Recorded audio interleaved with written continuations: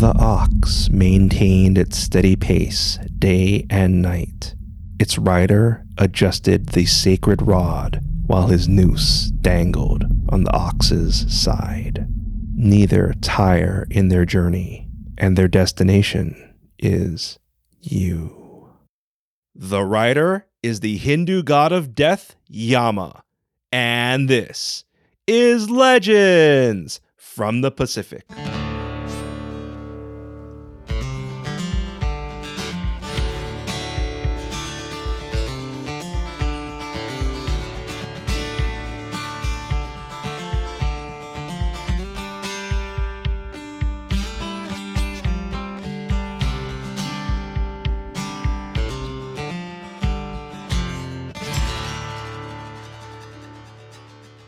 Aloha, and thank you for joining us.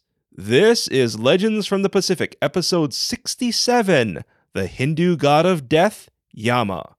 I am Kamuela Kaneshiro, a native Hawaiian, professional writer, speaker, and Comic-Con panelist with extensive film and television experience. I study mythology, I've encountered unusual things, and I'm a geek. Later in this episode, your featured song and Hawaiian word, but first, the Hindu god of death, Yama. As you may recall, Yama was mentioned in last year's episode 25, Ghost Month. But that was just one interpretation of Yama. Yama's origin is unknown, but he was first mentioned in the Sanskrit works of the Rig Veda. Yama is known by many names, including Yamaraja and Kala. As a side note, Kala means time, which is reflected in Yama's inevitable and slow advancement. Yama has green skin, which some believe is due to being cursed from Lord Shiva.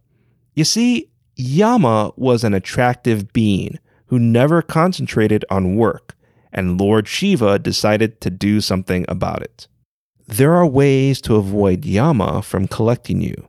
One involves chanting the full names of Brahma, Vishnu, and Shiva, which may take a lifetime.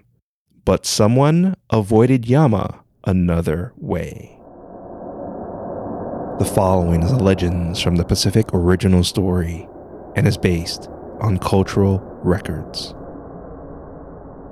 A devotee prayed beside Lord Shiva's idol. The room seemed to change. Rope tightened around him.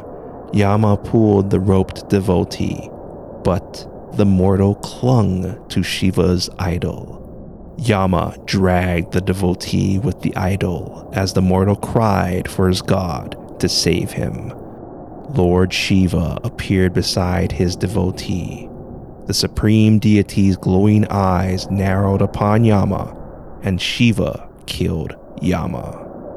Shiva's devotee was saved, but the world had no death. Mortals lived sinful lives without repercussion. The gods knew Yama was needed. They brought him back to life, and the mortals abandoned their sinful ways. Personally, I feel bad for Yama. He got killed for doing his job. I also found it interesting that mortals were depicted as sinful beings, but I guess I'm an optimist. It is believed Yama was the first mortal to die. Because of this, he is compassionate towards mortals. Once he collects a mortal, they are judged and either go to heaven, hell, or are reincarnated. Another of Yama's origin stories include his mother, father, and twin sister, whose name was Yami. Yama's father was the god of the rising sun, who was unaware that he was bright to look at. When the rising sun god visited his pregnant wife, who was the goddess of the clouds, she had to look away from her husband's radiance. Yama's father took this as a disrespectful gesture and cursed his unborn children. Yama and his sister were born. His father eventually learned the truth of why his wife averted her gaze, and Yama became the king of death. Yama and his sister Yami were very close, and when Yama volunteered to be the first mortal to die, his sister Yami missed him so much, not even the gods could lift her misery. The gods created the night and made it follow the day as a way to heal grief. Yama changed through the ages from a friend of humanity to a wrathful ruler of the underworld. Scholars connected this change with the challenges Yama's culture faced. Yama also taught mortals how to accept death and achieve bliss in the afterlife. Yama has appeared in various stories to help heroes and individuals.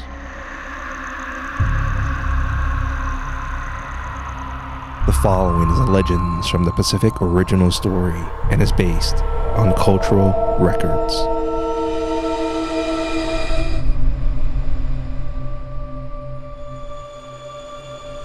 The princess hated the men her father deemed suitable. They were too chauvinistic or didn't connect with her on a deeper level. She made a deal with her father. He allows her to search for her suitable match, which she'll marry. The unorthodox request shocked her father, but this was the only way his headstrong daughter would get married. The king agreed. The princess searched the lands for a worthy husband. She found a prince, but he confessed his father was blinded. Their kingdom was lost, and the prince was prophesied to die soon. But the two were in love, and the princess was determined to make things work. She returned to her father. He was horrified by her choice, but honored the promise to his daughter, and she married her prince. Months later, the married couple were walking in the woods when the prince felt ill. The princess knew her beloved's time has come. She placed his head on her lap. Her fingers caressed his hair. His breathing slowed, shallowed, stopped. She held back tears and focused on his arrival. The god of death's ox was bigger than she imagined, and he was like a family member instead of the ominous being his title made him seem. Yama bowed and apologized for interrupting such a pleasant day.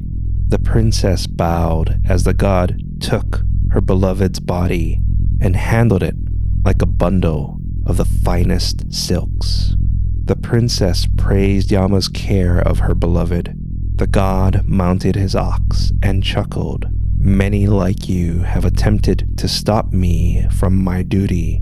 I applaud your effort, but please understand, I am doing what I am tasked.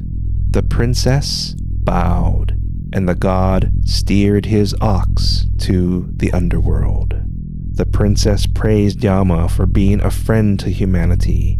The god lowered his head. You are too kind.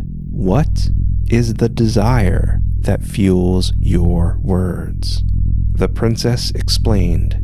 She understood it was her beloved's time, but it may help her father-in-law if he saw the day and night, because the night was made to help those who grieve, like it did for your sister. I'm impressed. You didn't ask for your beloved husband, and you are familiar with such tales. Yama's eyes glowed, then dimmed. Rejoice, princess. I have restored your father-in-law's sight. The princess bowed as Yama steered his ox towards the underworld. The princess stated how merciful the god of death was and recounted his virtues. Yama chuckled and lowered his head. You are too kind. What is the desire that fuels your words? The princess stated their family would heal quicker if her beloved got the proper funeral he deserved. I understand your dilemma. Yama's eyes glowed, then dimmed. "Rejoice, princess, for I restored your father-in-law's decimated kingdom." The princess bowed as Yama continued to the underworld. The princess praised Yama, but pointed out future generations would be unaware of his deeds. Yama chuckled and lowered his head. "You are too kind. What is the desire that fuels your words?" The princess wished to tell this story to her 100 children. Yama's eyes glowed, then dimmed. The god gasped. "You are very cunning, princess. In granting your wish, I restored your husband's life. Please take his body and he will awake as if from a dream." The princess reclaimed her husband, thanked Yama, and bowed. The god lowered his head and steered his ox to their next destination. The prince woke and claimed to have such a fantastical dream. His tearful wife listened. They returned home and enjoyed rich and joyful lives.